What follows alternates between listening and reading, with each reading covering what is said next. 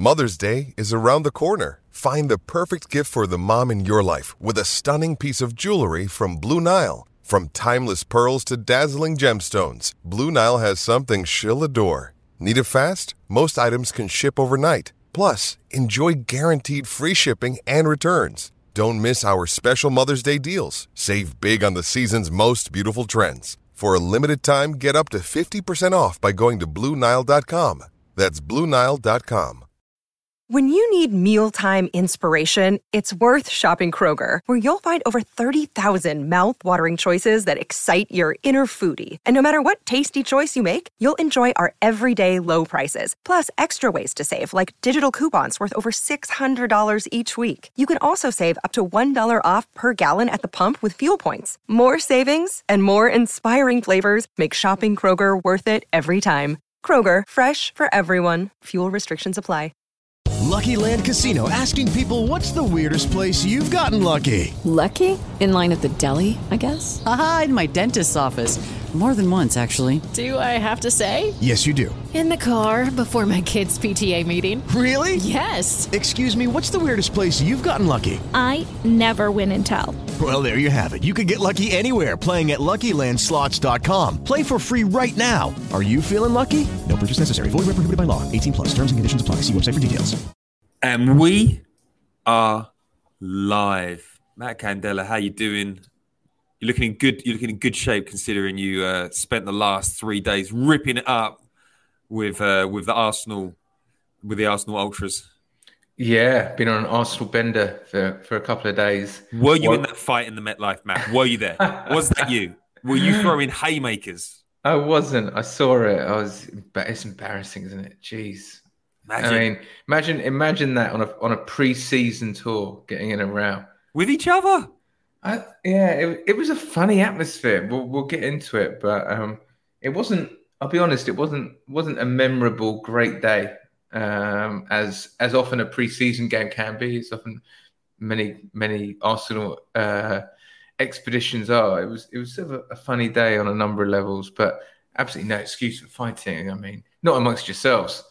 I always just think you wake up Sunday morning and you're like, oh my God, everyone in my office is going to see me getting slapped about at a family-friendly exhibition match for Arsenal. How embarrassing. I might get fired. Awful. I mean, you really see it. I think, that would happen however many years ago, and no one would be any the wiser. But now, you had every view you wanted. You basically had fan cam on it. You had about 25 people videoing it.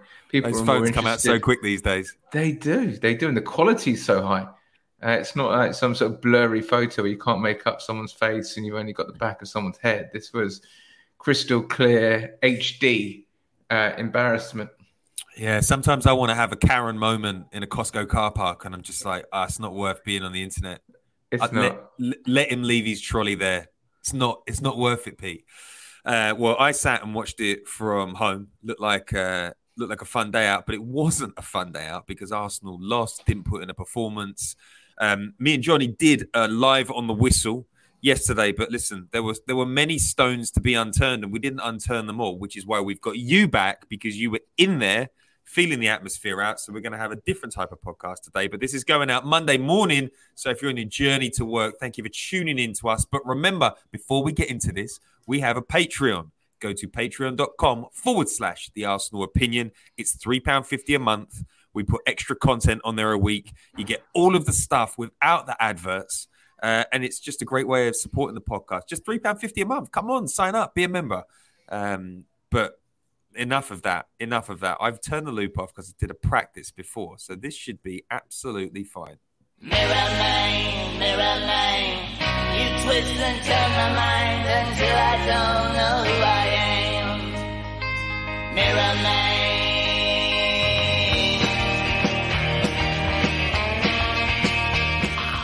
Good morning and welcome to a new edition of the Arsenal Opinion Podcast. It's Monday morning. You're on your way to work. You're having a great time. You're eating a chocolate bar, but Matt isn't. He's prepped. He's ready to go. He's just come back from 2 nights out on the Raz with the Arsenal fan base. Matt, it's great to have you on board. You don't look very hungover, but I'm sure that you've been drinking a lot of beer. How's it been going? Oh, it's been wonderful, I have to say. Friday night, Arsenal NYC. Put on a massive party. Massive shout out to Curtis Powers. Curtis Powers. And I mean, it was incredible. It wasn't the way people talked about it. It was like it was going to be a load of Arsenal fans crammed in a pub. It was like fan zone. They took over the centre of town. There were 1,250 gooners. Felt like everyone you saw was wearing an Arsenal shirt. Everyone was in fine voice. Everyone was positive, optimistic. Honestly, I've never seen such a rich tapestry of Arsenal shirts from the past 25 years. The clobber was on point. Everyone looked super drippy. The drinks were flowing. It was just a brilliant Friday night.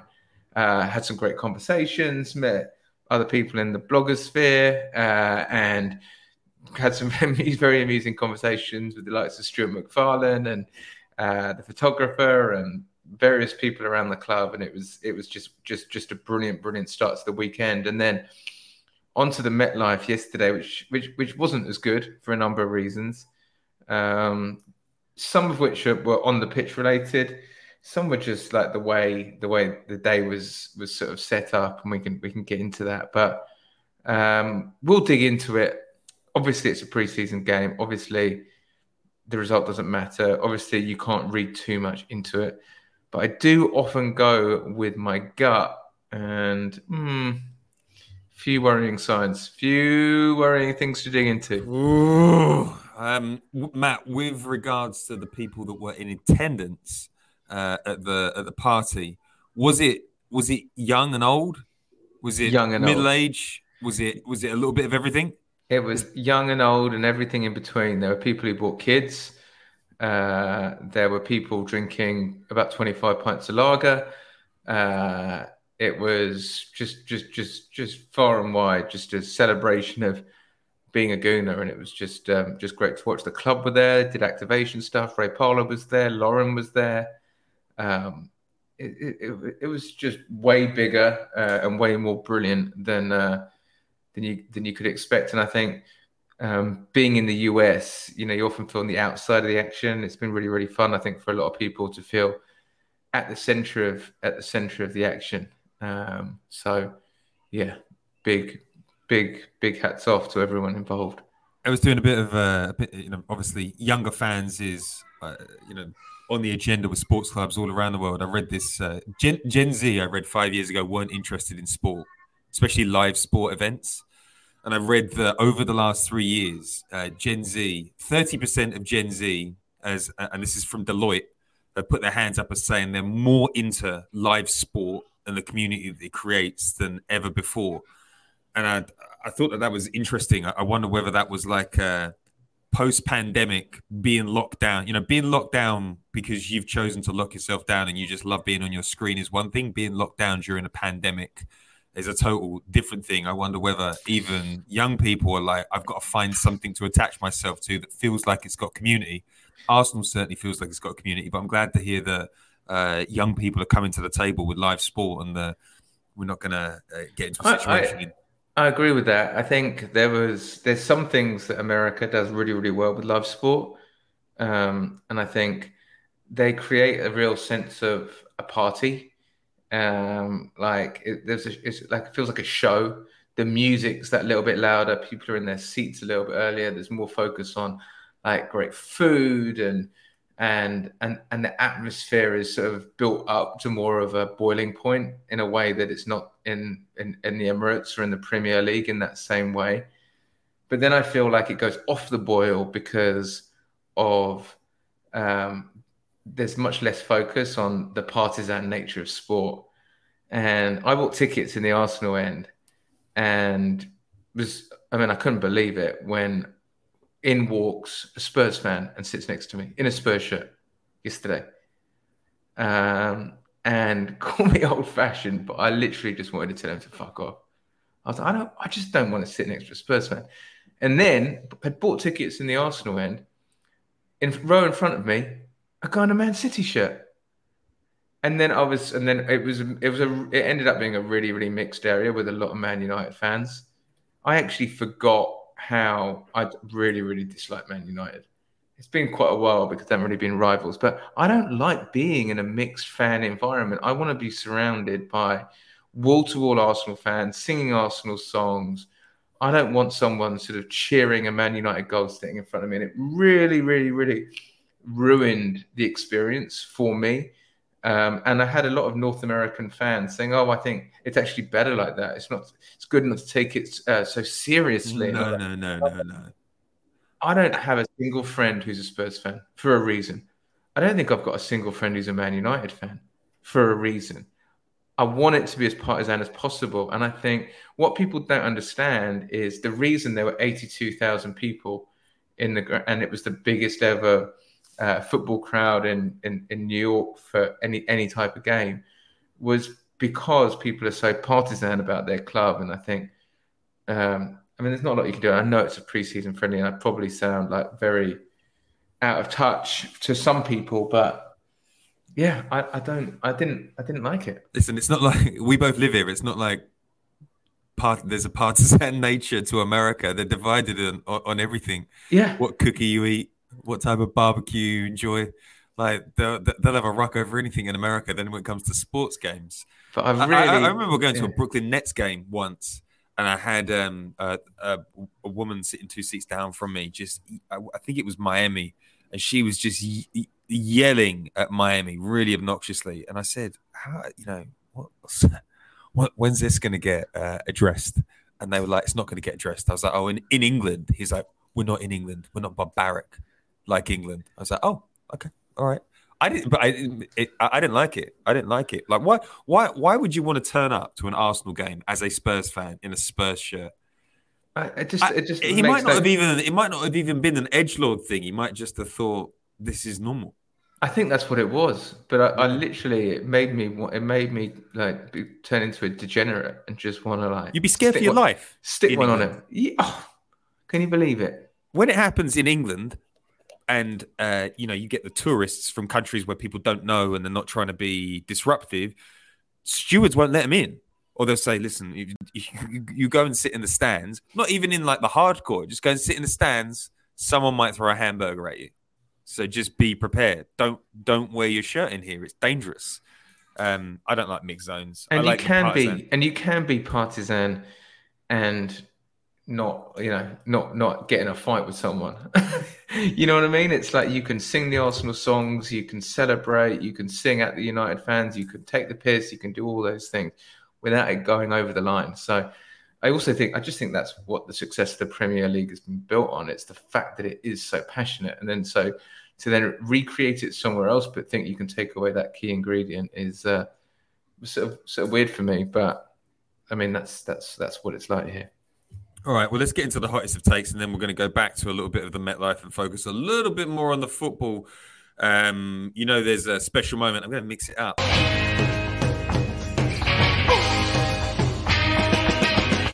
We're going to you today for the hottest of takes. Make it spicy, my friend. Yeah, I didn't like what I saw. I know everyone's talking about pre-season. I know you can't read too much into it, but for me, there was some complacency. And a couple of people disagreed with me online when I used that word and said, no, it's the system, or it's the team, or it's the players. Basic necessity of football is win your duels. I don't think we won a duel in most of the first half. And I feel like we only woke up when Lisandro Martinez went in on Saka and Ødegaard and got booked, and it sort of woke everyone up. And it was like, actually, these guys aren't treating it like a preseason friendly. These guys are taking it really, really seriously. And it makes you realize that we're going to have a target on our back after our brilliant season last year. And I was sort of surprised because I thought we played a strong team. And we did to Chelsea and other teams in preseason what Man United did to us. A standard for aggression, for performance, to treat it with a bit more seriousness. And I just didn't see that yesterday. And I think, not for all of the game, I thought we were good for the first 20, conceded, and then just lost our minds for the rest of the first half until Lisandro Martinez, and the second half was just too late. But there aren't many times in the last 18 months where you can talk about complacency in any shape or form. We've been really, really good. I mean, the only real times it sort of crept in at the end of the season, that Forest game I didn't like, that Forest away. That felt very complacent to me. Maybe a bit of that second half against Brighton at the end of the season. But other than that, in the league, there really wasn't a single. I thought midfield very disjointed. I thought attack toothless, absolutely toothless, until Gabby Jesus came on. Eddie's had a lot of minutes and done absolutely bugger all, really. Well, Eddie got into a lot of good positions. I mean, he looked very powerful and fast. Obviously didn't hit the target. I mean, we can talk about that later, but I just don't think he ever he's had three basic. He's been given this. I mean, he's looked like the guy who's going to be starting. I know he's not, but I mean, just the minutes that he's got. He's started every game. He's been given all the minutes, and I don't think he's had a decent shot on goal. So yeah, there's some concerns there. Don't want to over egg it. I also just I thought we're gonna build on last season, and it feels like we're trying something new. And it was like, I think we might just need to look at that strategy. Because I was out there and I was watching Declan Rice, big Declan Rice fan, big fan of this transfer, really, really excited. But you forget how good Thomas Partey was for 80% of last season. I didn't. Well, you and Johnny did. You're like, get rid of him. People have forgotten because and Granit Xhaka. Let's be clear. Well, because I thought when Thomas Partey came on, United were we were a different team when Thomas Partey came on. Very much more solid. So, yeah, I mean, my hottest of takes is there's a lot of work to be done in pre-season, and I think it suddenly just brings the Barcelona game now looks like it might be a bit of a dead rubber because they've been sick. But then we got the Monaco game. But that City game, that Community Shield game, I don't want to over-egg it, but pretty important to put in a good performance. We don't have to win it, but just to put a good performance in so we go into the season feeling good. Because you don't want to go into the beginning of the season going, oh, they lost twice in pre-season to two decent teams they played from the Premier League. That would be psychologically not good. So, yeah, that's my hottest to take. Lovely. My hottest of takes is... I can't even remember what one was yesterday, so just got to make sure I'm not doubling down on it. I don't think Arsenal... I don't think Mikel Arteta thinks that he's challenging for the title properly this season. I don't want to say that we're in a transition season, but I think we are in a season of stasis. I think the plan is to rip out the spine of the squad and de-age it this season, with the hope that Pep Guardiola will leave next summer and Manchester City will fall. I think some of the comments in the press conference about it taking a while to get your bearings in this team sort of lead me to believe that Arteta knows there is going to be a bit of a rocky path this season, and getting to 95 points is probably a bit of an impossibility. I felt that he was laying the groundwork a little bit there, and I think the only way that I can compute it, because I don't want to keep on being in these sort of like mini transitions as an Arsenal fan, is that Arsenal don't want to win the league once. They want to dominate and win it 3 times over 5 years. And I think that that's why they've gone so hard at the rebuild now, because they want to be ready when Manchester City fall, and ripping out your entire midfield and trying something new is part of a transition to being dominant champions. So my hottest of takes is Arteta knows that it's going to be a bit of a rocky road ahead. And the job this season is to finish strongly in the Champions League and to finish firmly in the top 4 as a platform for a strong title challenge next year. And your face is slightly scrunched. I'm assuming that you're very unhappy with that comment. I'll return the floor to you, Matt. Do you have comment on my hottest of takes? I mean, that's totally unacceptable. Don't you think? Yes. Don't you think it's totally unacceptable? I mean, it's nonsense. Like I can understand that might be his point of view, but we don't want to win the league this season because we want to win it 3 times the next decade. No. We have put ourselves in a great place. We've got an incredible platform to build on. And if we've gone and galaxy brained it and trying to do something too clever for our own good, That is just pure stupidity. There is absolutely no room for a transition. For me, it's Granit Xhaka's gone, and I mean, if Declan Rice can't play number 8, then Declan Rice and Kai Havertz and Thomas Partey share those minutes in some way, and build on what we did last season. Then we've all lost our mind. We're all too clever by far, because this doesn't need to be a transition season. In fact, I think it has to be a transition season. Oh God, we've got to stop talking about transition season. We blew the league. No, we blew it. Actually, let's change that language right now. I think it's a growth season. I think look at the clues. You've got Mikel Arteta saying that the midfield will be all right after 55 games. That for me was a big red flag. Yeah. Then you've got Gabby. Did you read Martinelli's interview last week where he said, we know that it's going to be really hard in the Champions League and we have to prepare for the worst, i.e. getting spanked by world-class teams. I think that this is a season for growth. Like, getting back into the Champions League is going to be difficult. It's going to be 3 games a week, and we've had the cushion of either not having Europe or not having to play our top players in Europe. We've got. I'm going to ask you a question. Would you be happy with 4th and quarterfinals of the Champions League? No, I would. It's because that's what I want second. I don't want to be giving up that second.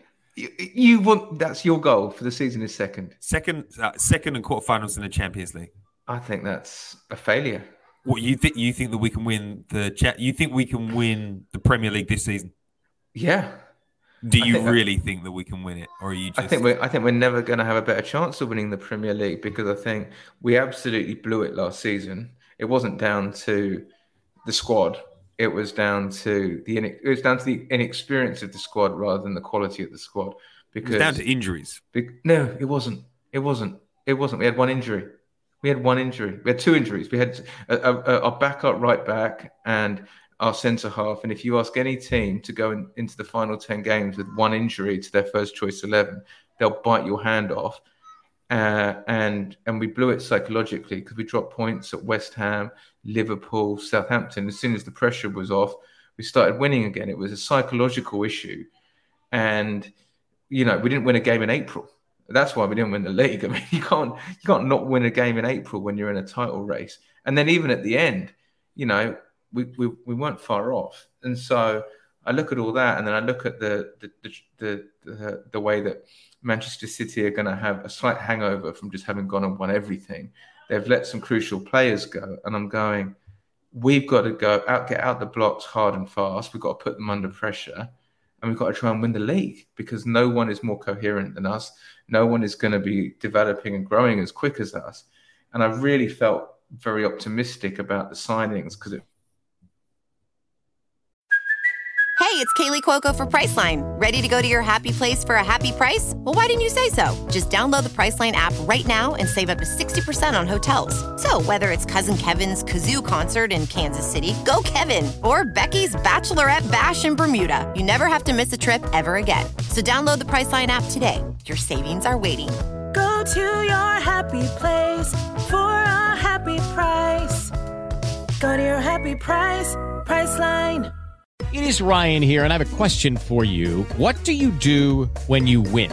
Like, are you a fist pumper, a woohooer, a hand clapper, a high fiver? I kind of like the high five, but if you want to hone in on those winning moves, check out Chumba Casino. At ChumbaCasino.com, choose from hundreds of social casino-style games for your chance to redeem serious cash prizes. There are new game releases weekly, plus free daily bonuses. So don't wait. Start having the most fun ever at ChumbaCasino.com. No purchase necessary. VGW. Void where prohibited by law. See terms and conditions. 18+. Rice. And then adding some depth in the squad, some top quality depth in the squad. And then instead, what I'm worried about and what seems to be happening is that I'm concerned that we're throwing away the platform that we created. Thomas Partey, one of our best players, but needs competition and needs to be rotated. And instead, we're going for something completely different. I'm happy to be proven wrong, but I will be amazed if Kai Havertz works out for us in the left 8 as a mainstay. I'm going to put that out there right now. It just doesn't look dynamic enough to operate in that space. And I know it's only one game, but it feels he just doesn't. I don't think you can have a player like that who's can be so overrun against an aggressive press like we saw yesterday. I don't think that's I think it's just a type of player thing. I just don't know how you make that work when we were completely bypassed in midfield yesterday. All right, let's get this back on track. We've danced all over the place. We've covered off a little bit of everything that I had lined up to talk about. I just got upset that you said you'd have be we talked about being at the MetLife? So basically, you're saying that my hot take was so spicy, you've vomited, poured a gallon of milk down yourself, and you've ruined the entire.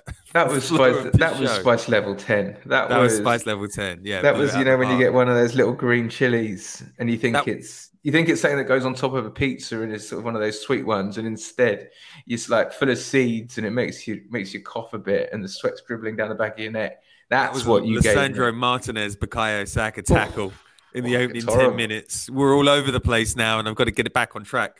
Let's talk about being at the MetLife. You were giving some pelters towards Kai Havertz. You've written him off after two games, Arsenal.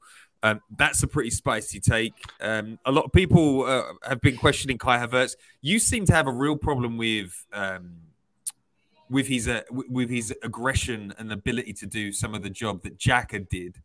Do you think you're being a little bit harsh, and do you think that you're letting your disdain for Chelsea cloud your view on Kai? Because you're, a friend of the podcast, Anthony, had only good things to say about him and said he was aggressive, said that he's got a relentless work rate, said that he's an absolute gem of a player that reminded him of Dennis Bergkamp, not quite a left-sided 8. But somebody did say to me, someone said, I don't know who said it, but someone wrote to me after the last podcast and said Dennis Bergkamp would be a Martin Ødegaard in the Premier League these days. That's the role that he would play.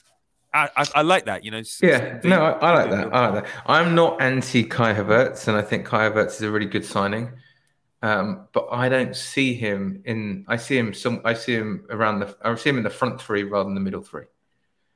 I see him as a technician. I see his main. I see him as someone who can really add a lot of value from a goals and assists standpoint at the top end of the pitch. I feel like he's someone who can unpick a deep block, and I almost see him as something a bit different. I see him more as like a bit more like a Kanu role for Arsenal. When we'd be struggling at home and it'd be 1-1, and suddenly you see the flag go up and you see Kanu come on, and he'd just be able to deliver that little bit of unpredictability, that little bit of magic to unlock something. And he wasn't quite a striker. He was, but he operates. It was his unpredictability around the box, his ability to do something special.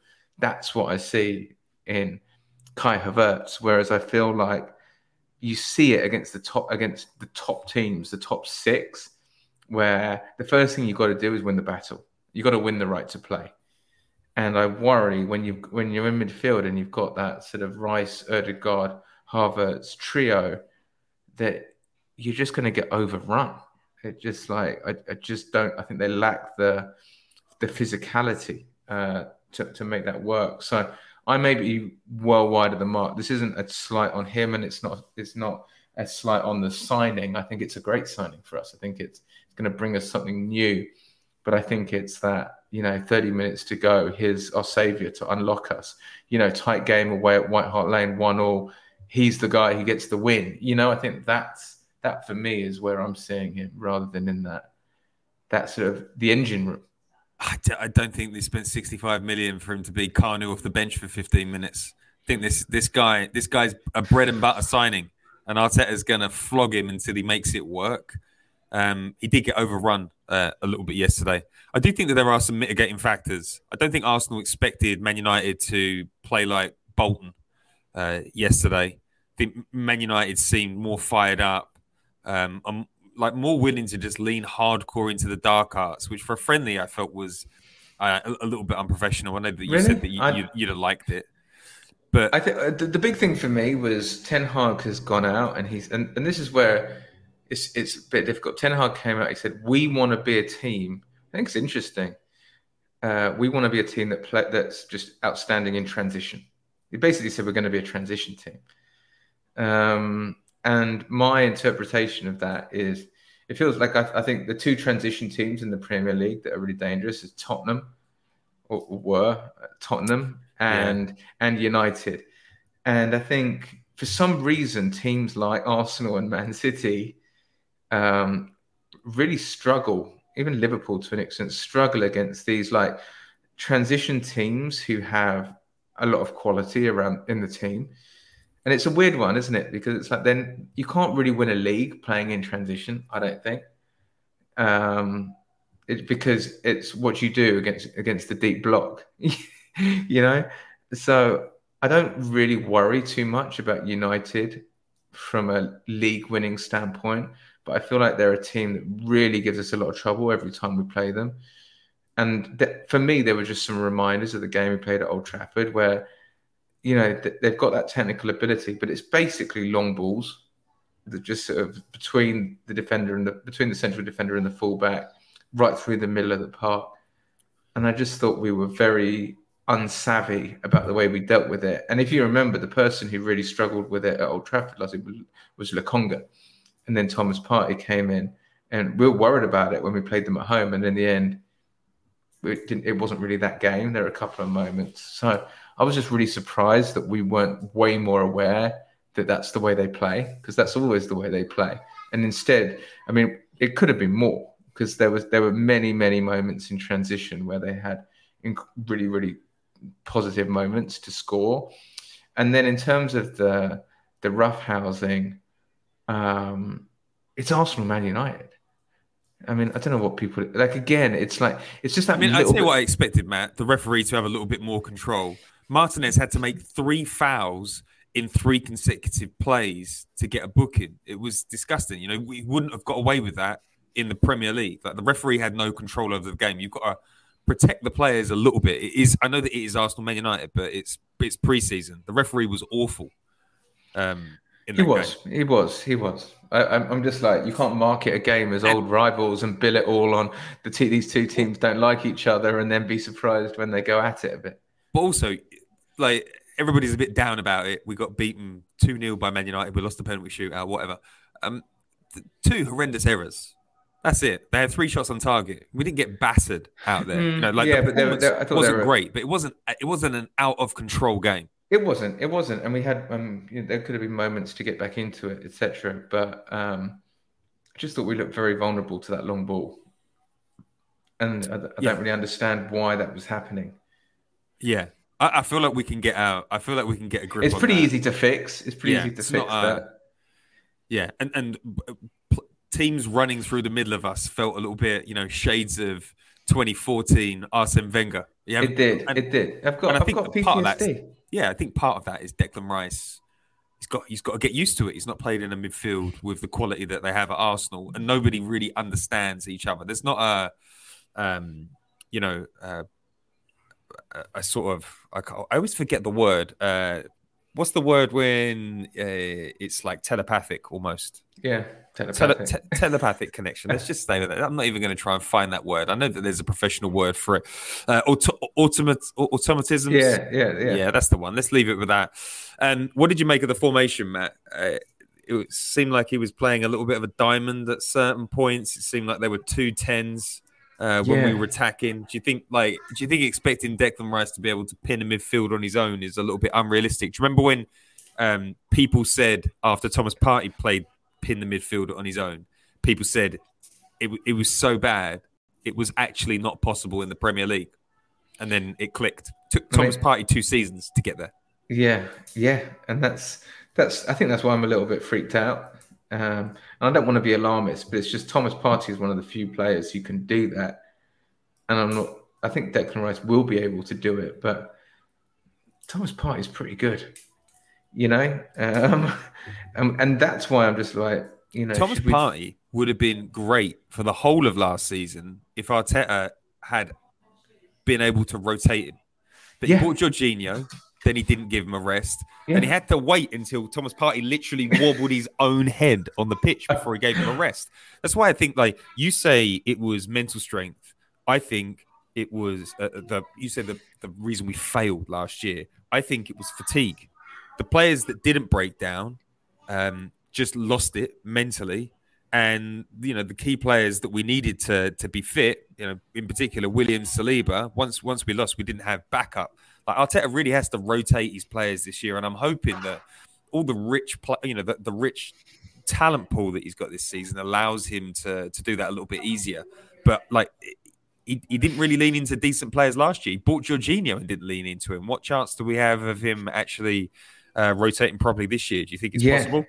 I don't know, because it's like he's also saying that we need to give these players all the minutes to get them up to speed. You know, I need them to play 55 games to get up to speed. Thomas Partey for me is a player who I've gone from, if we could sell him and get a really good replacement, then let's consider it, to we cannot let him leave.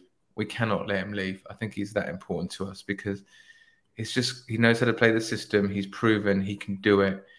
I think that maybe a potential issue with Thomas Partey is that he can be a little bit complacent at times. And I think what's the best solve for complacency? Bringing in 105 million replacement. I expect Thomas Partey to have a good season off the back of this. Yeah, and you know, having players to help with a succession is always a good idea. You know, we've spoken about it before. You know, Manchester City had, you know, Rodri and Fernandinho at the club at the same time, if I'm not mistaken. Sol Campbell had Keown around. You know, he had some of the old veterans to sort of help onboard him into the new Arsenal. I think losing Granit Xhaka is massive just because he's such a vocal leader. Losing Thomas Partey and replacing him with Declan Rice makes sense. But then having a 21-year-old backup just doesn't feel like it doesn't feel foolproof. It feels like we might regret that later on in the season. I think you're right. Having two world-class sixes, why not? Why not? Yeah. Because I think that when you're playing against top opposition, when you're playing at the Etihad, I want to see Rice and Partey start. Why wouldn't you? I mean, Pep Guardiola played a double pivot against us. To respect us. So I think that you need those two to be playing together against big teams. Yeah, and it's interesting looking at the differences between Partey and Declan Rice. You know, Declan Rice is good at dribbling with the ball. You know, he's got those short bursts of speed. He's got those long legs if he's taken on a long run. He's very good at intercepting the ball. Thomas Partey, though, has those extremely quick one-touch passes where he kind of passes around corners. Like, he's very delicate on the ball, like really intelligent. Like, you know, he's like a Mesut Ozil of sixes, the way that he sees passes and breaks the lines. I don't know whether Declan Rice is quite out there with the passing. And, you know, it's also like the forward players that are receiving those balls are probably not quite aware of, you know, where's the best place to stand if Declan Rice is distributing. They know where to be for Thomas Partey. So listen, Declan Rice has got to up his game. Thomas Partey's got to stay, and if they both stay, I feel like Jorginho, Declan, and Thomas is a good roster of sixes to take into the season. Listen to me using the word like roster. All right, Matt, let's go talk on to the next one. US men's national team, Flo Balogun, in front of 82,000. The closest he got to the pitch was lightly jogging in a warm-up. Was that a not so subtle message from Mikel Arteta to tell his agent to speed up finding him a new club? What did you think about that, Matt? Yeah, I think it is. I read a great tweet. I can't remember who it was, otherwise I'll give them credit. But it's basically if you're not 100% committed to us, we're not going to waste minutes on you. That's what it sounded like to me. And when he's giving off all these noises, just remember who's boss. You know, you don't hold the cards, we hold the cards. And we're not going to waste those minutes in our preparation on you. So I think there's always a way back, but certainly it would require Balogun saying he wanted to stay at Arsenal, saying he wanted to find a way to Arsenal, saying he wants to fight for his place at Arsenal. All the stuff that Eddie Nketiah said. Eddie Nketiah never said, if I don't get minutes, I'm going to go and all this sort of stuff. He was, I mean, he hinted at it maybe, but I think it was, I think he's done. It's over. I feel like some of these loyalty test tweets are just nonsense. I honestly feel like people are like, this is just the way Mikel Arteta works. You either cut your wrist and like dedicate your entire existence to Mikel Arteta, or it's out. I think Balogun has been told, go and find a new club and you can go. He knows it. Arteta knows it. Eddie is the chosen one. I don't think it's anything to do with commitment or wanting extra minutes. I just don't think that Arteta thinks he's good enough to displace Eddie this season. And you've seen a little bit like, I know that Eddie hasn't scored goals, but a really underrated part of Eddie's game is his ability to, he stepped in and played to 80% of the level of Gabby Jesus. He's good in the build-up. Like, he's a very technical player. He's learnt the game. And he's done it in the Premier League. I think when Balogun has come on, against the All-Star game, like loses it in difficult positions, makes the decisions that a 21-year-old would make. I think that Eddie is probably further ahead in his development because he's older. What do you think? I think he's further ahead. I think he's older. We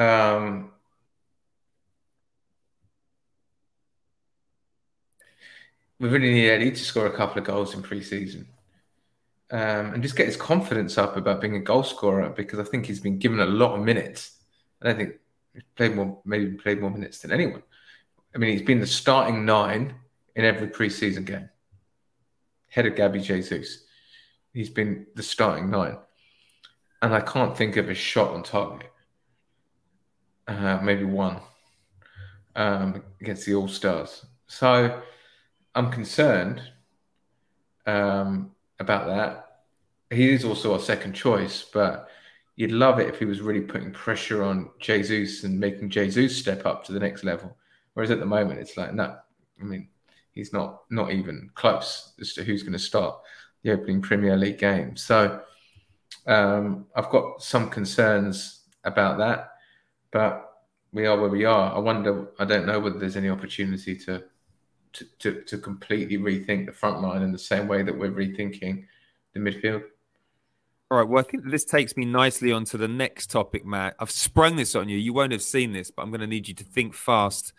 I think that this season, it's a growth season. It's a maturity season, because next season, there's going to be a dip from Manchester City. We'll have had some Champions League experience, and we're going for the Champions League and Premier League double. And I've got this notion of this is a season for certain players, and I'm calling it prove it or lose it. I said yesterday that I think Gabby Jesus is in a prove it or lose it season. He's got to score 20 goals. He's got to prove that he can be a number 9. And I know that there's a whole bunch of ex-Oziltologists that are like, you don't need to score goals to be the number 9 for Arsenal. Yes, you do. I think Aaron Ramsdale might be in prove it or lose it territory for next summer. Are there any other players in the squad that you think are going to get one more season and then it's a parting of ways? I think there's a lot of players before you get to Gabby Jesus. I mean, let's go from the back. Well, it's not even the biggest. Aaron Ramsdale. I think Aaron Ramsdale had a really good season last year. I think he also had a bit of a ropey pre-season last year. I think we were talking about a couple of mistakes, and in the end, I thought he was fantastic last season. I thought his distribution was great. I thought his shot stopping in the biggest possible game, man of the match away at Tottenham and Liverpool, says it all for me. Always really good. Like needs to iron out some issues, but I think he should be fine. Zinchenko, major prove it issues, because not around his ability, but around his fitness. You can't be the first choice and only manage 25 games. And then you've got the midfield. Smith Rowe, major prove it or lose it. He's in last chance saloon through injuries. Fabio Vieira, I mean, I don't know.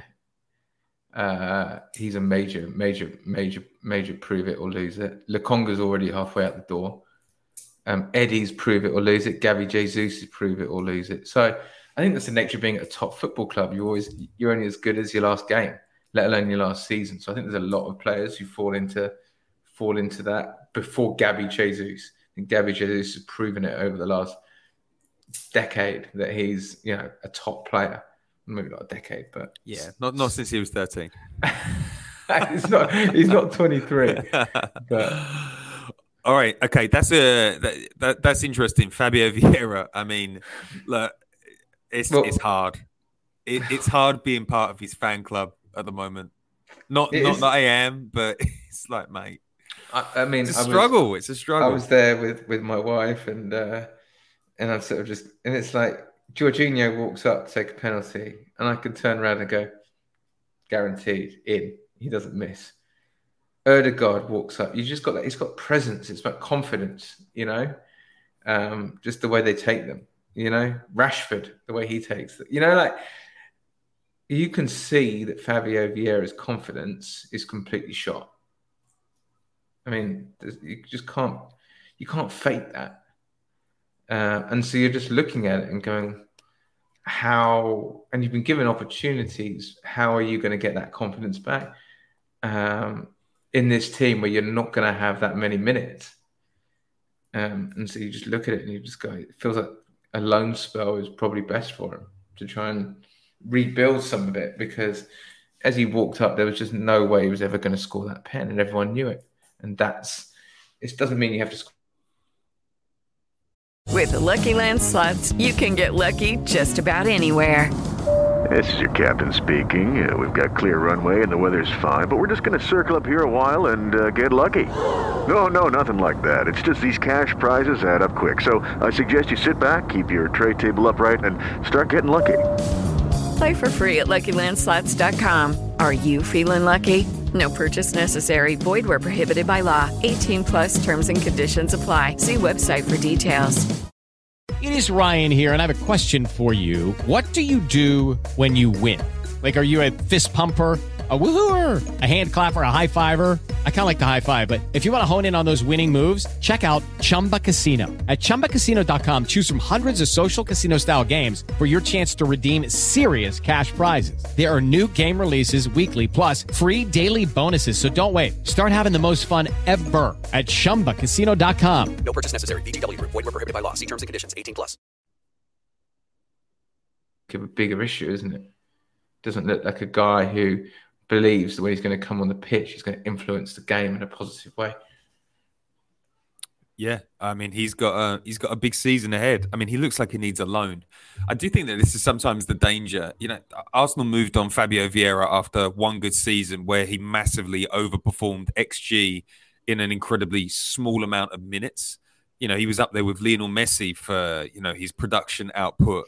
And he's come to Arsenal, confidence is gone, and he hasn't been able to get anywhere near those levels. And, beware of people that overperform XG. That's why it's going to be interesting to see what Marcus Rashford does this season. He scored nearly everything he touched last year. But you can tell with Rashford that he's just world class, I think.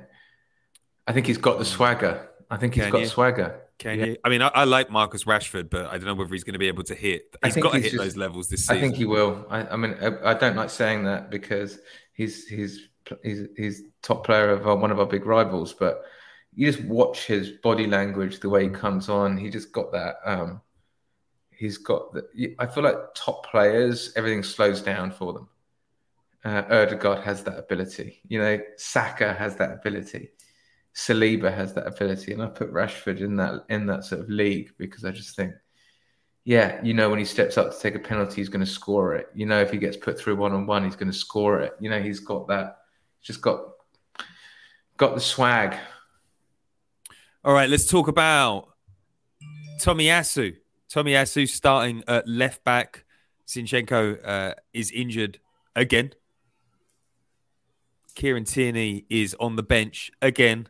Are we heading into a season with two of the most injury-prone players at Arsenal vying for left back? And is it time to say good? I mean, is the left side now our most injury-prone group of players that we've got at the club? Do we need to keep all three just to guarantee that we'll always have someone ready to play? I think the two big... I mean, I don't know why Kirill didn't play, but I think the two biggest issues we've got are left back and striker. Central striker.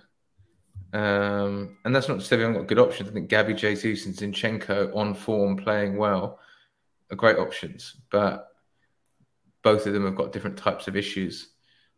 Striker, our bigger issue is the backup, in my opinion. I think if Gabby Jesus misses half the season, it'll really hurt us. And then at left back, God knows what's going on. I thought Kieran Tierney was great. I'm not always the biggest Kieran Tierney fan in this Mikel Arteta system, but I thought in a game where it needed a bit of intensity, he bought that. He really bought that yesterday. He looked like a guy who didn't want to lose to Manchester United yesterday. And he came on with a 2-0 down, obviously, but he was quick in the tackle. He was sharp. He drove forward. He was aggressive, purposeful. Wasn't fouling or being dirty. He just went in with the right energy and the right attitude. And you just look. I looked at that performance yesterday and said, I don't know how you can not give him maybe a starting berth or minutes if Zinchenko's not fit against Barcelona on Wednesday night. I thought he absolutely deserved it. And Tommy was off the pace. I mean, he looks fit in terms of the photos that we saw, but you wouldn't know it because. So you want to keep Zinchenko and Tierney this season? You're a convert. I just don't know if Tom. I've heard people say this, but I mean, Tommy's not a left back. I mean, he was predominantly a right centre half or right back, and now we're going to put him at left back because he had one good game against Mo Salah, who's a very specific type of player who cuts in. I think we've got ourselves into a weird situation in defence. Don't you think? If it was odd, like Tomiyasu was a great right back, then he fell out of favour for a centre back. Then we went out and we signed another right back to compete with a centre back that has been really good. And at left back, we've ditched fan favourite from 3 seasons ago for Zinchenko. And Zinchenko's come in and he's not fit because he's always injured. And we've replaced Tierney as backup now with Tomiyasu, but also occasionally with Kivior, who can also play. It's just, it feels a bit muddled to me. Well, I mean, with that, I don't want this to be disrespectful to Arteta in any way, because he's earned every bit of positive stock that he currently has. But I feel like everything is a bit muddled. I feel like this pursuit of versatility means that everything just feels like weird. Like all feeling a little bit Alex Oxlade-Chamberlain. Well, everyone just feels like we've got this crazy versatility, but you know what I want? Experts in their position. You know what I want for right back? A fucking great right back, not a converted centre half. Maybe in an emergency, some of these people can play. I don't want Kiwior playing left back. No way. I want him to be the backup for Gabriel. Left-footed centre half. And I want him to practice there and be trained there and be awesome there. Saliba, he stays where he is. Ben White, back up for Saliba, and then, and then we've got Timber right back, Ben White, or Ben White right back, whatever. But all this versatility is freaking me out a little bit because I'm worried. Game's gone. I'm worried that we're just not going to be as solid and as robust in those positions as we need to be. Smith Rowe, no idea what his best position is. Kai Havertz, no idea what his best position is. Smith Rowe's got a rascal haircut at the moment. I like it. What did you make of? Let's talk about Smith Rowe. Your boy, he's back. Is he going to stay? Is he going to compete? Is he there for that left-sided 8, or is Trossard hoovering that up? What do you think? I think Trossard's going to be hard to do. I don't know. Trossard, for me, has been one of the stars of pre-season because he just gets on and just does it and just looks dangerous and keeps his head down. He's like the example of a versatile player who doesn't look like he's ever playing out of position. Whereas I feel like we've got a few versatile players who don't look comfortable, if that makes sense. Smith Rowe, fantastic. I thought he came on. I thought he added some. That's what I mean. He came, for me, Smith Rowe came on and recognised what it means to play Manchester United, even in a friendly, and just snapped into tackles and looked to make things happen and just had that positive energy that some of the other players didn't have. I think he's really got the bit between his teeth. I hope we keep him. Hope he stays. But yeah, I was impressed by Smith Rowe when he came on. But if you're him, you're like, how is Fabio Vieira getting minutes ahead of me? You can't do that. You can't give Fabio minutes ahead of Smith Rowe, right? You can't. If anybody in the team looks like they need a loan, more than Fabio Vieira, I haven't seen them. Guy needs to be out at Reims this year. Needs to be getting some of those soft minutes. Marseille would be good. Good atmosphere. I wonder if they'll do that. I mean, surely, maybe Steve Round is out because he said, "Listen, boss, you need to move on that Fabio Vieira," and he was like, "P45, out you go. All right, final topic. Mikel Arteta said that sometimes losing's good. Losing to a good team is a positive because I want to see the players feel pain. Matt, do you think that losing to Man United is gonna hurt the players? Do we expect to see a reaction against Barcelona? And if we don't see a reaction against Barcelona, will your panic turn into catastrophic tears or something? I think we know that Mikel Arteta was very unhappy with the performance because he kept the team on. I mean, it wasn't like wholesale rotation at half time. Everyone stayed on. Saka stayed on. We put Gabby Jesus on, and we started rotating through the players. But Man United massively weakened their team at half time, and we didn't, because we're basically playing Man United reserves for 20 minutes, and we just couldn't find a way through. Nearly did a few times, but that for me was the sign. It was just like, you fucked up, now go and fix it, and we couldn't. So he's obviously hated what happened. I'm sure the players won't have enjoyed it. I feel like they only woke up when Lisandro Martinez started fouling crazily at the end of the half. And then it was like, oh, shit, it's one of those. Well, great. Yeah. We realised 43 minutes in front of a crowd of 80,000. Fantastic. So what, you thought this was going to be easy? Oh, all right, whatever. So I think they're going to be fired up. I think we might have a bit of luck because it looks like Barcelona have had a stomach bug ripping through the squad. Hopefully the game goes ahead. We don't want to that would harm our. Miss that. We don't want to miss that. But if we can play a slightly weakened Barcelona and beat them 3-0 and everyone goes away and get the confidence back up, I think that's the best possible outcome for us. You don't want to come back from a US tour where you lost 2 games. You got to beat Barcelona, right? And hopefully we'll be a bit further ahead in terms of our progress. But it's sometimes why I don't like these big glitzy tours. Like, I'd rather not play United and Barcelona. I would rather play Beveren more and of a Sturm Graz and spend time Borussia Mönchengladbach, or like the old days or whatever, or go and do what Spurs are doing. Maybe I wouldn't like to go to Australia or Asia. Like, I prefer the timeline, the time zone of where America is, but like playing all these massive teams, you can quite easily come out with egg on your face and start a season with a bit of a confidence crisis. The one word that has stuck with me a little bit, Matt, is your term muddled. We don't know what's going on behind the scenes. Let's make that clear. I'm not a world-class coach, obviously, but it does feel like we're taking a lot of risks, and it does feel like the system is a little bit muddled. I don't know who's starting. There was something nice about the clarity of the starting 11 last season. But it was too nice. Well, but you know what? I was trying. Cause I had the same thought, but then I went back. It was a shock when Ben White started at right back against Crystal Palace on the first day of the season last year. That was a roll of the dice. That was that's how he's going to solve that particular problem. He hadn't played there brilliantly all pre-season. Only option he had. It was the only option he had, and it worked. So yeah. So there is that. It's everything feels muddled until they put a win in the Premier League together, and then it was the best idea that anyone had. So we're trying to trust the process. Got to trust the process, and we can still start with basically the same back five that we started with last season. If it's really not going well in midfield, Thomas Partey can start, and then Declan Rice, I'm pretty sure, was told by Arteta Arteta had plans for him as a number 8 as well. So there's a team that you can put out that feels more familiar. It's just all of this sort of Jurriën Timber, Tomiyasu at left back. It doesn't feel very settled, and it's like, shouldn't we have got that out the way in the first 2 games rather? Also, I think it was Jurriën Timber who came on against MLS All Stars and looked like a rock star. Jury and Timber played against Man United, and it's like, okay, we better start with Ben White on the opening day. Timber's going to take a bit of acclimatising.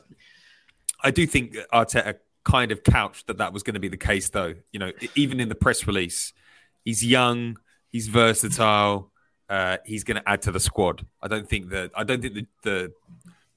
wanted to send Ben White the message that he was going to be benched on game day one. So, No. yeah, so I'm less worried about losing, but I think if we have problems in the next two games, then might start to be a confidence crisis. We need to start the season strong. Our first 4 games are very winnable, and the fourth one is against Manchester United, and it would be lovely to put them to the sword nice and early in the season. If we could rack up even 10 points from those opening 4 games, then all of those new players feel comfortable and confident in the system. You lose 2 of those games, you don't know where it's going to go. I think that's it, isn't it? It's like, maybe that's where we were getting to, which is we've decided to go for the glitzy preseason. Yeah. You know, we decided to lean into that. And when you do that, it becomes about more than fitness, because the fans don't care if we lose 2-1 to Borussia Mönchengladbach.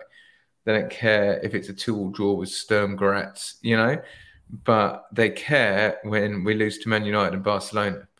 And so that's just part of the course. You can't have your cake and eat it. You can't enjoy the spoils of, you know, ticket sales and high profile and building the fan base and then go, but it doesn't matter. So, just don't get beat against Barcelona. Draw's fine. 1-1 draw, 2-2 draw, and a couple of nice bits of interplay. Havertz goal, you know, Declan Rice with a couple of nice little moves. I care about Barcelona as well. I'm not. I like. Well, I just don't want to lose. You know. Yeah, I don't think. It's just don't lose. They start their season later than us, though, don't they? So we should be fine. Really, but don't lose. Just I don't care for any of them. It's just that's the annoying thing. It's like 2-2 against United with the same performance is completely fine, and it could have been 2-2. It's just, you know, it's Man United. I agree, mate. I agree. All right. Well, that was a fun hour. You feeling better or worse? I think we got over that sort of rocky start where you said this was a transition year. Snuck a little chili into your curry. Where blew you your said brains 55 out. games and it'll be all right. I didn't even put that banner up. Okay. Yeah, that would have sent me over the edge. So if you are listening to this on iTunes or Spotify, nip in there and give us a lovely 5-star review. If you like this content and you want to support the podcast, we have additional content that we do on our Patreon. You go to patreon.com/The Arsenal Opinion. It's £3.50 a month. It really helps out, and we appreciate all of our patrons who are going to be with us all season. Every single Before the Whistle will go on there. Every single video will go on there. No adverts. And Johnny's Raps go on there exclusively to begin with. So, sign up there. And thank you for listening. We're going to be back for the Barcelona game. But if something sneaky happens, if there's an emergency sale, let it be known that me and Matt are on 24/7 call-out duties. And we will be here blowing up your ears with the hottest of takes, keeping it spicy as ever. So thank you for listening. And on that note, we're going to say ciao for now.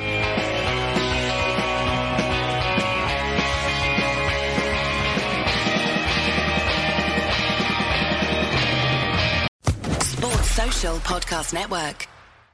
Step into the world of power, loyalty, and luck. I'm going to make him an offer he can't refuse. With family, cannolis, and spins mean everything. Now, you want to get mixed up in the family business. Introducing The Godfather at ChumbaCasino.com. Test your luck in the shadowy world of The Godfather slot. Someday, I will call upon you to do a service for me. Play The Godfather now at ChumbaCasino.com. Welcome to the family. No purchase necessary. VGW Group. Void where prohibited by law. 18+. Terms and conditions apply.